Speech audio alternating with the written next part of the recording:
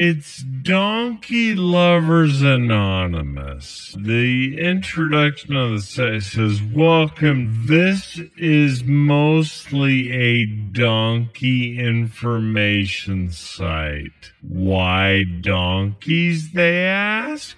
Perhaps the photo below will best describe that. It's a picture of a dude in a mustache kissing a donkey. Walter Ekram was walking home from school when he encountered 4 wolves on the path ahead of him, was listening to Creed's Overcome through his mobile phone, reportedly removed the headphones and turned the volume all the way up to maximum, at which point the wolves turned and walked away. They, quote, didn't really get scared.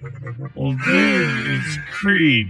Someone should tell the kid it's Creed. Yeah, in a related story, Nickelback saves a South Dakota child from a pack of attractive women. This is a photo of a friend of mine. Why donkeys? He already asked that question.